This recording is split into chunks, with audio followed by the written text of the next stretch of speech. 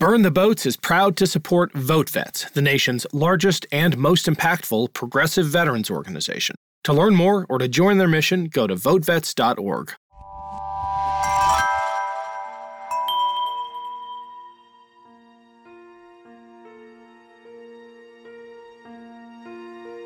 Before we kick off this episode, I wanted to give a shout out to my amazing team here at Evergreen Podcasts, and especially to my producer Isabel Robertson and sound engineer Sean Roll Hoffman. Burn the Boats was just nominated for Best Political Podcast of the Year, alongside some truly great ones like NPR Politics and Crooked Media. We're a little smaller than the heavies, but we're punching above our weight because of the incredible dedication of the people who make this possible. So thank you to Isabel and Sean, and thank you to you, our listeners, who make it all worthwhile. People have this stigma around sharks that they're out to get you. They're dangerous animals. They hear the rhythm of the Jaws theme, right, in their head.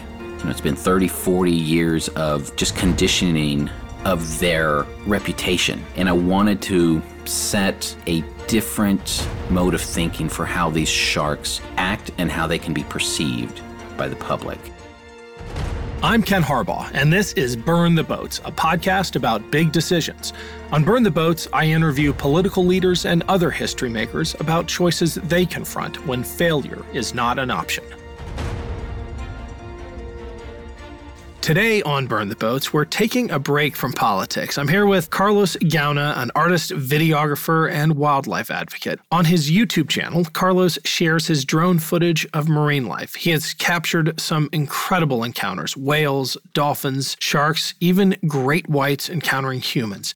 His videos have been viewed millions of times and are a powerful tool for public education and advocacy on behalf of these animals. Confessional moment, I was a marine biology student in college, spent time actually studying at the Great Barrier Reef, and developed a real fascination with great white sharks, which turns out to be inherited because, Carlos, your biggest fan, my 8-year-old son Henry, is sitting right next to me and wants to kick things off. Is that all right? That is awesome. Henry, take it away. Have sharks ever noticed where your drone is? So I think that the sharks actually sometimes can notice the drone above them. And I've actually seen where they actually react to the drone movements. Sometimes I've even got the shadow going across the shark, and the sharks will actually react to the shadow.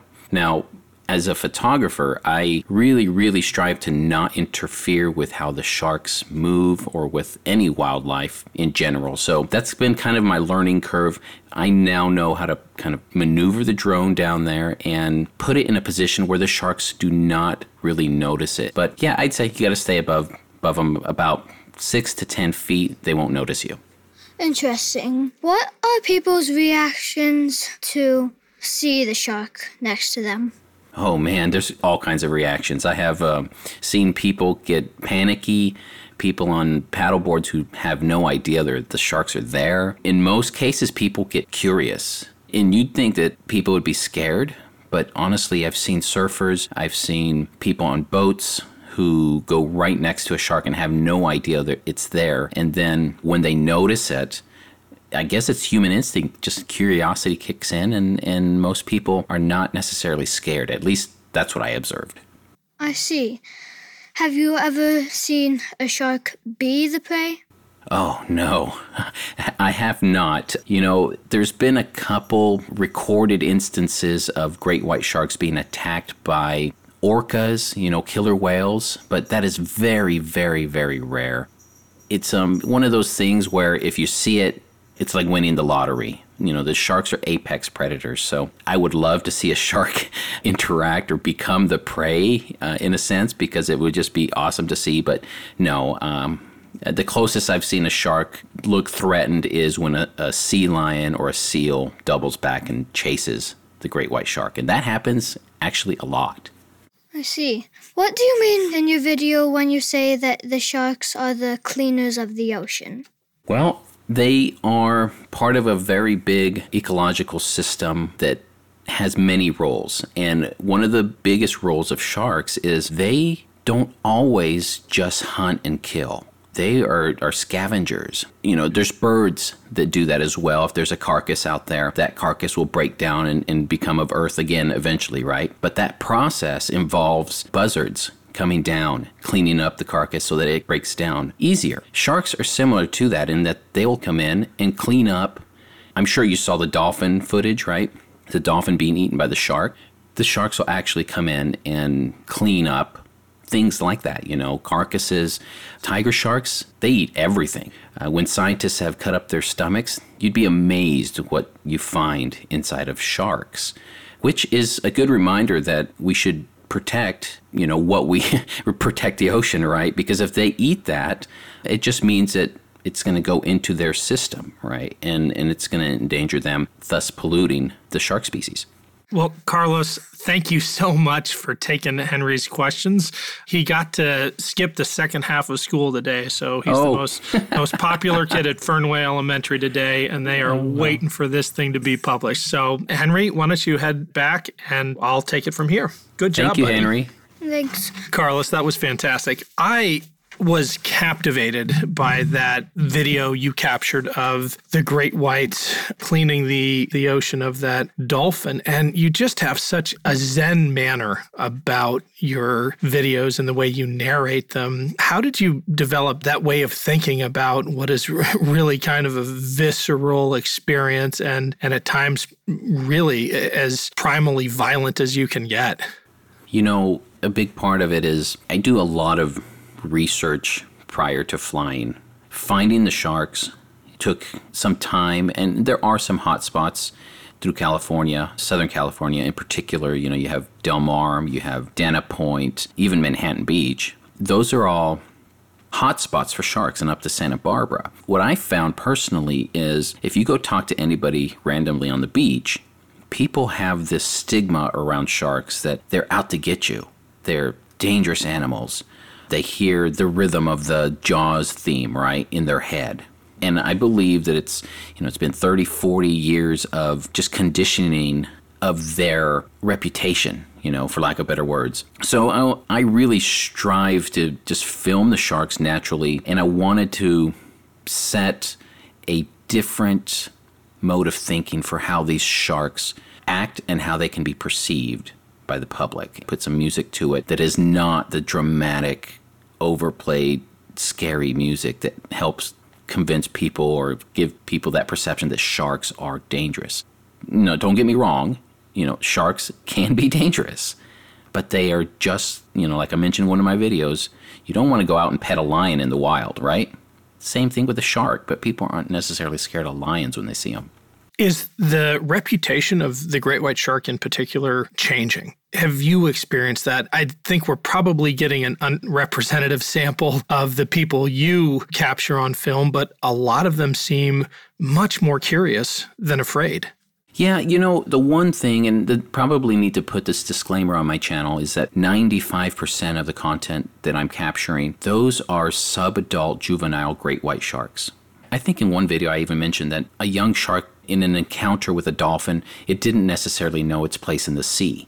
And you can see that clearly when the dolphins pass by, the shark goes up to it almost like, hey, look, I'm a shark, I'm going to greet you. And the dolphins kick up their tail and the shark takes off scared. So they're just like little puppy dogs. And that's how I really look at these sharks here. Now, if you go to Guadalupe, if you go to some areas of Australia, which I have not been filming sharks there, those sharks probably have a much different behavior than the ones we're seeing here in Southern California. So in general, yeah, I am seeing the sharks being just curious. They want to go, like a puppy dog, just go sniff and see what this interesting thing moving in the water is. But it is also good to remember that with that curiosity comes inexperience, and that most shark attacks occur because of a misidentification. So you don't want to be in a position where you're misidentified as a seal, for example, or as a stingray in the case of the sharks I'm filming. I don't know that I've ever heard great whites described as little puppy dogs, but I'm wondering if there are theories as to why so many young juveniles congregate in the waters off of Southern California. Is it a breeding ground? Is there some social aspect to it? Because you're right, you don't get the big ones there, and having surfed down there, it's something everybody sort of shares amongst the community. Yeah, and really, you typically find them right along the shore in coves where they're protected. In Southern California, it's just full of these coves where there's their favorite meal here, which is bat rays. And as far as where the adults are, the adults tend to be off of the deeper waters in the channel. So the Channel Islands, past Catalina, all the way to Guadalupe and south. And full disclaimer, with me in particular, and I even have a big disclaimer in every single one of my videos, I am not a marine biologist.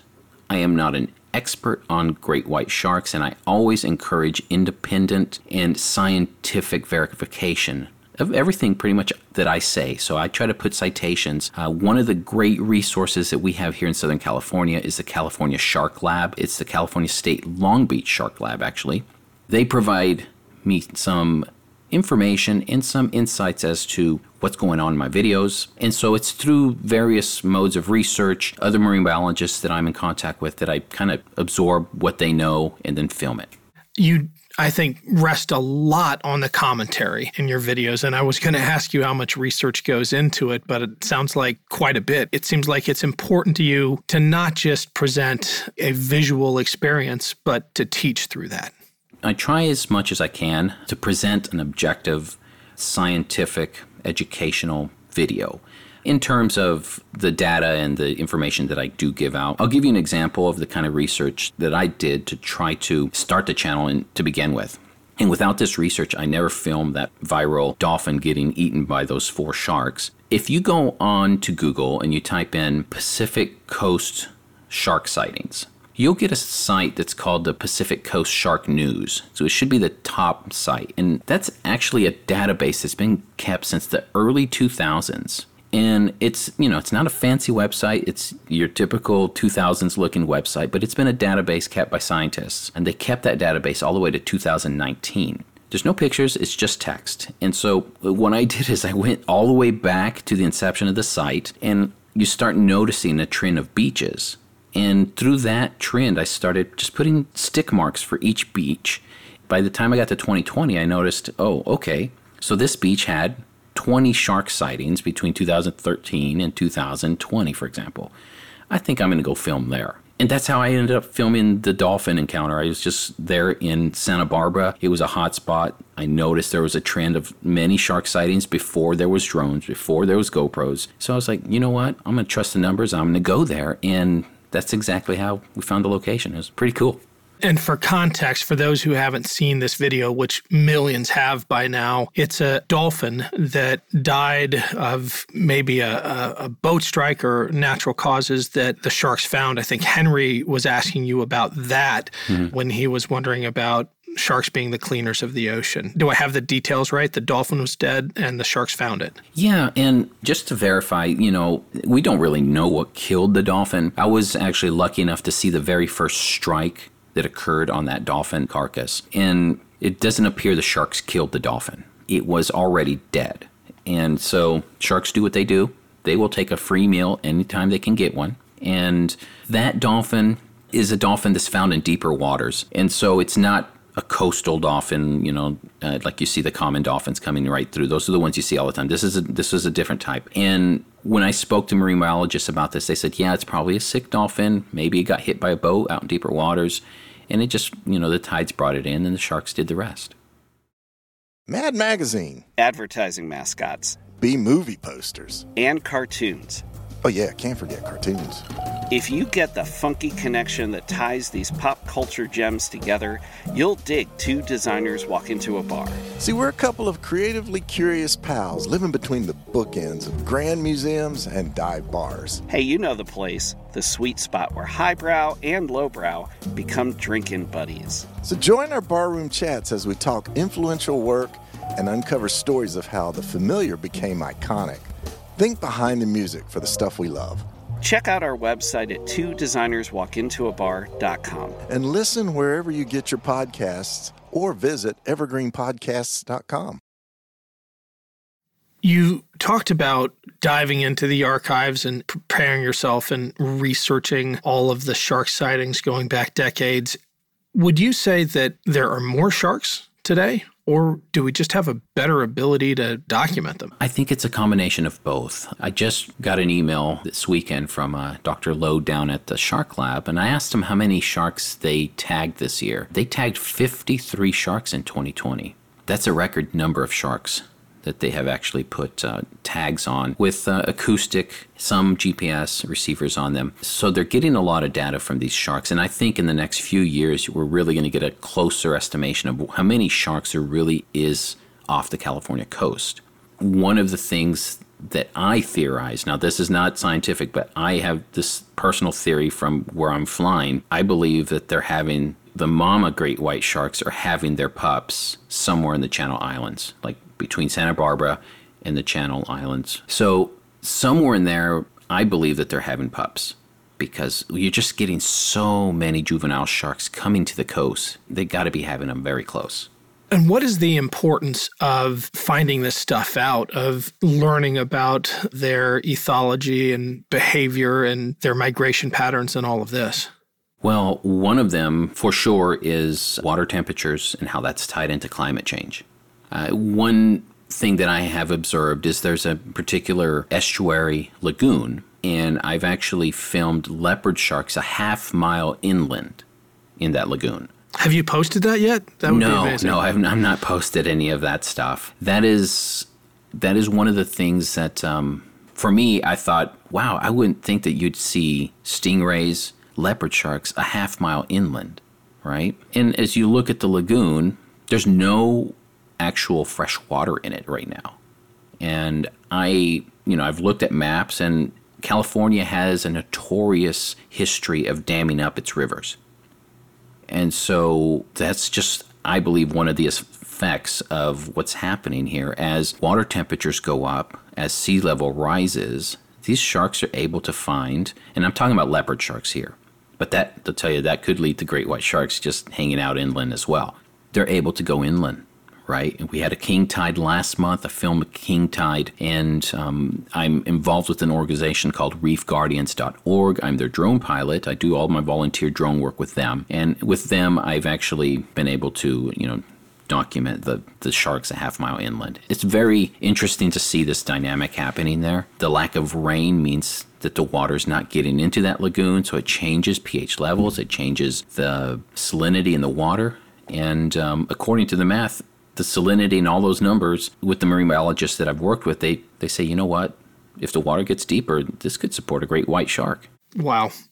Well, not to freak people out, but it has happened on the East Coast with sharks working their way up rivers. We see that occasionally. Mm-hmm. One of my favorite things that you document is sharks encountering other sharks, almost like they're exhibiting social behavior. Is that your interpretation, or is it just accidental? Oh, there's a lot of social behavior. And I'll tell you, right now, I have actually filmed a location that I would consider very top secret. Okay. Now, I don't want to go off on a real big tangent here, but I do want to tell you, I get questions daily. I get emails. I get Instagram messages. Can you tell me where the sharks are? I want to know where you're seeing these sharks. What beaches do I need to avoid? I personally do not share locations. Some people want GPS locations of where I saw a shark. Unless you are directly involved in research or something like that, my mindset is I'm not going to share a location of where I'm filming sharks. Now, that may be a little selfish, but there's good reason behind that. In my eyes, the second that people know where there's sharks, you're going to start seeing bad behavior.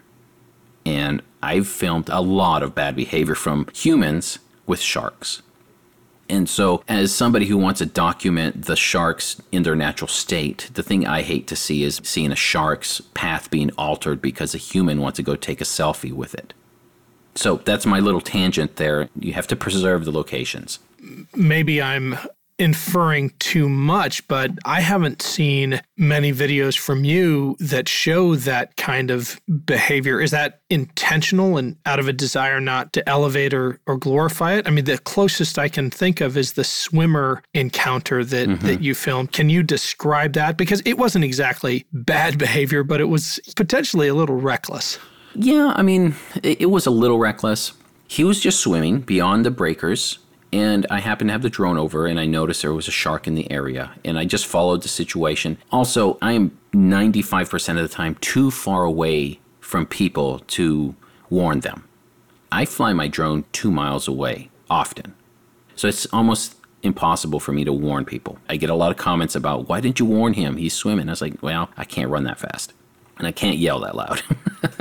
So as far as bad behavior is concerned, I do film a lot of it. So much so that we've sent it with reefguardians.org. We've actually sent my footage to the California Wildlife Fish and Game Department and used that as evidence to propose the installation of a marine protected area for a juvenile great white shark nursery in Santa Barbara. And, some of the footage that I've captured, for example, I have people on boats deliberately chasing and running over dolphins. I've filmed, paddleboarders just chasing a shark and pretty much antagonizing it, scaring it into shallow waters where there's swimmers, and just continue to chase it along almost a half-mile path. So that's the kind of behavior. I don't typically share that on YouTube. I want to keep YouTube positive. I think that the authorities need to see that, but I don't think the general public needs to see that on my channel. I want to keep it more positive. That image really flips the script, doesn't it, of the sharks as mindless eating machines chasing humans. Oh, totally. And I film sharks and dolphins together, and then you throw a boat in the middle that chases both of them. It's not something that is behavior you want to see, right? When I get my drone up, I have people on boats flip me off, and I completely fly legally. I don't fly over people. I adhere to the rules and regulations of drone pilots, right? FAA regulations. However, some of these boats and fishermen, this is the other thing I've filmed in the last couple of months, I have a strong sense that there's people chumming out there. And for those of you that don't know what chumming is, it's basically taking buckets of blood or taking buckets of anything that would attract a shark scent-wise and dropping it into the water to bring in prey, to bring in sharks. I have personally witnessed that happen a couple of times. Most recently, somebody messaged me asking about shark locations, and I clicked on that person's YouTube channel, and the very first video is them bragging about dropping buckets of blood in an actual marine protected area. And the danger of that is that it upsets their natural behavior? Well, it's a twofold problem. One is sharks have their instinctive hunting behaviors, right? Sharks have their areas where they go to hunt. The largest shark I've ever seen was off of Point Dume. It was an adult, I would say at least 15 feet. Like, it was a big one. That is a marine protected area. That means that you can't, motorcrafts can't go through there. The fishing is prohibited there. And you have to have a special permit if you want to do like spear fishing. So it is a protected area. Now with sharks, if you're dumping blood there, you're basically attracting animals, maybe even in higher quantities than is normally there. And it's as simple as conditioning, to use the dog and puppy thing again. You're conditioning an animal using treats, essentially, right? And that's a very busy area with humans as well, swimming. So the last thing you want is a boat a quarter mile offshore dropping blood in the water where there's thousands of people swimming on the shore. You say you don't have the ability to warn people, but I would imagine by now there are some who would recognize your drone. Can you describe the unique appearance of your drone and what reactions you get to it? Yeah, and there is another drone that we do employ. Sometimes it's a Mavic 2 Pro Enterprise. That comes with a speaker. It's used for emergencies and things like that. But it's not something I fly often because, again, I am filming to film them, and I'm using my cinematic drone rather than an emergency use drone for what I'm doing, right? But as far as telling people about my drone, yesterday I was out filming and I did see two surfers that were right in front of where I launched. And I really just went yesterday to film some just behind the scenes footage, talk about my rig and that kind of stuff for the YouTube channel.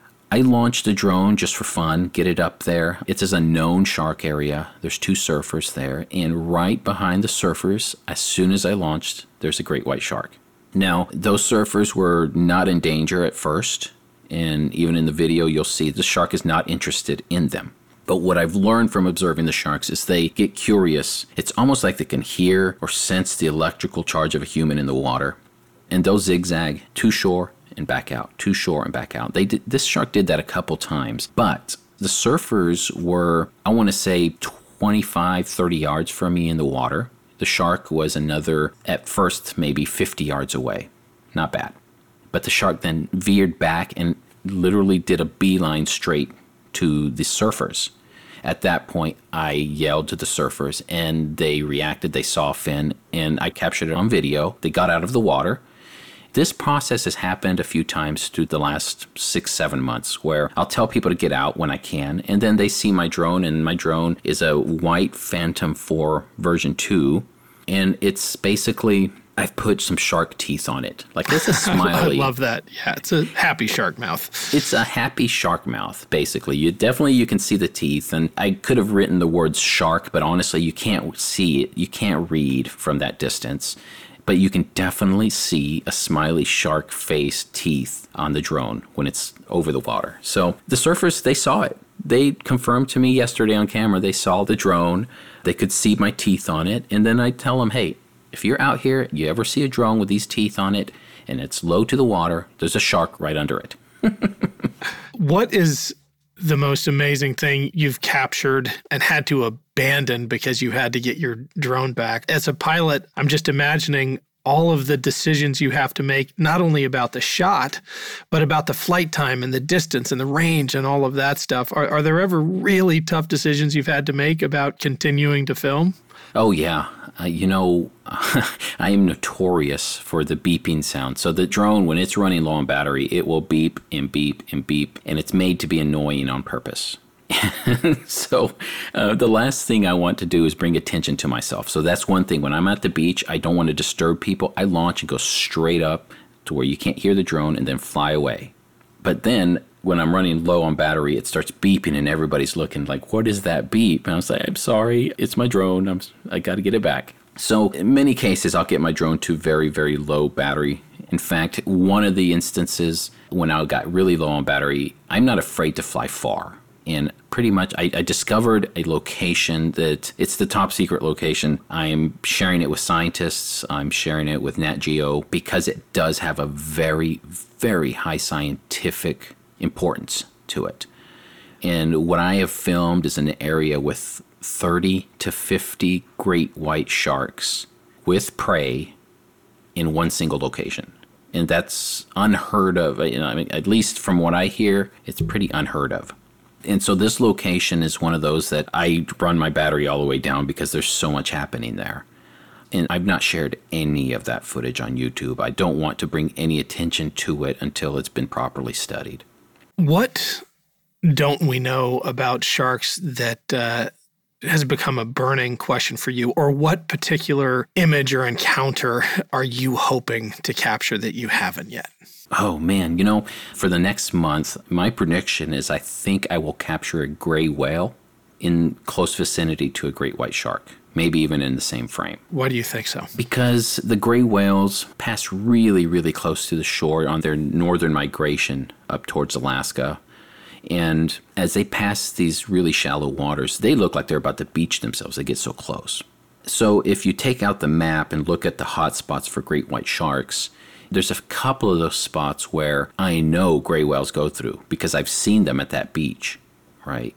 Except that whenever I saw them, it was photographing them from shore, I didn't realize that there was sharks there too. So that's one of the things. One of my goals in the next month, next 6 weeks, is to capture a gray whale with great white sharks in the same frame. But the other thing of what we don't know what great white sharks are doing into the channel. Like I said earlier, they may be having their pups there, right? There has never been a documented great white shark birthing, right? Nobody knows where great white sharks are having their pups. That would be if I found a female and her pup or if you found an area where they're having them, that would be the holy grail of great white shark research. What does the health of that population say about the health of the rest of the ecosystem? Is it a barometer or a canary, if you will, for what's happening in the oceans more broadly? Yeah, healthy sharks means healthy oceans. One of the theories of why shark numbers are possibly exploding is because I believe it was in the mid-90s, you have to double check this, but the Marine Protection Act went into effect. So it put a lot of the prey that sharks have as meals, they basically put those as protected species. We're talking about seals, pinnipeds. And so what happened is that population exploded because they were now protected. And so what you have is sharks with tons of food. So one of the theories is our shark numbers may have gone up because they have plentiful amounts of food now. I'm going to try to phrase this as not too philosophical of a question, but I often like to ask artists about the process itself. And I'm wondering if you're as appreciative of the moment when you're in it, when you're actually having to do the work of flying the drone and tracking the animal and listening to the beeping and doing all your flight planning and all that. Do you get to enjoy it as much as we do when you put it all together with the commentary and the music and just the beautiful visuals? Or are you more of a technician in the moment and an artist later? I think it's a combination of both. But, quite frankly, when something cool is happening, even if I'm flying by myself, people around me know, they can tell. They're like, oh, that guy's excited. It looks like I'm playing a video game on the beach, just standing there. And my wife, she's really shy when she flies because she says, I don't want people looking at me like I'm a weirdo playing a video game on the beach. It's like, don't worry about them. But yeah, when I see something cool happen, I get very into it. I get very excited. I find as a photographer that being a pilot with a drone and being a still photographer is different. So here's an example. When I'm shooting the Northern Lights up in Iceland or Canada, for example, I will shoot the Northern Lights, and then it's very easy for me to just set the camera down. And my wife and I do this all the time. We just sit there and enjoy it. The drone operation is a little bit different because when I'm over a shark or I see something, an interaction that's really cool, I can't just sit there and enjoy it because I have to be the technician, right? I enjoy the challenge of getting the right camera angle. It's a different mode of enjoyment for me. If I capture a shark moving really fast and I'm able to follow it and just shadow it with my drone, I get so much joy out of, oh my gosh, I followed that shark perfectly through the frame. It never left the frame. I got it doing what it's doing. That's where my enjoyment comes, I guess, through the cinematic use of the drone. That's great. Well, as you know, we mostly have political and national security type conversations on this podcast, but we always ask the same question at the end of every episode of Bird the Boats. I'm dying to know what your answer is going to be. What is the bravest decision that you've ever made or been a part of? That is a really good question. For me, that decision was more of a political decision. I was very involved in politics early in my career. I lived in Oklahoma, and I consider myself a progressive. So living in Oklahoma as a progressive is a little tough. It's a very red state, right? I hear you. And so for me, I'm Latino. I was in politics there. I was very active in the Democratic Party. So I became an executive director of a chamber of commerce in one of the cities there in Oklahoma. For me, being in that role, in that, some of the phone calls that you would take there were very interesting, right? Because my name is Carlos. So it was some people would just call, like, what? No, I'm the executive director. You can talk to me, But to your original question, I made a really tough decision at the time in the community to research and try to find a way to develop revenue for the city. In terms of beautification, I was really big on trees. We need to plant trees across our sidewalks. We need to put some monuments that are pretty and inviting for the community. We just didn't have money for that. So we took the I-40 and we looked at all the communities on I-40. We noticed that there was not a hotel-motel tax in our city, but every city had it. So I spearheaded a campaign to get that hotel-motel tax passed. Being in Oklahoma, introducing a new tax in a city like that, I went out on a limb We ended up winning by 64 or 80 votes. I can't really remember. But we passed, and I have not lived there in 14 years. But now I look back at what's going on there. There's trees on the sidewalk. The vision came true. So that was a challenge. Has nothing to do with sharks. Has nothing to do with art. But it is a little bit to do with politics because I had to bring in state senators. I had to bring in people and get them on board and say, look, we need a new tax. We need to beautify. We need to do things like this. Well, thank you for sharing that. Talk about thematically aligned with Burn the Boats. We got it all this episode. Thank you so much. Thanks again to Carlos Gauna for joining me. Next time on Burn the Boats, I'm talking to Dr. John Heavey, an emergency room physician on the front lines of the battle against COVID, who began his medical career as a battalion surgeon with the 101st Airborne Division in Iraq. If you enjoyed today's episode of Burn the Boats, please rate and review us on iTunes. It really helps other listeners find the show. Thanks to our partner, VoteVets. Their mission is to give a voice to veterans on matters of national security, veterans care, and issues that affect the lives of those who have served.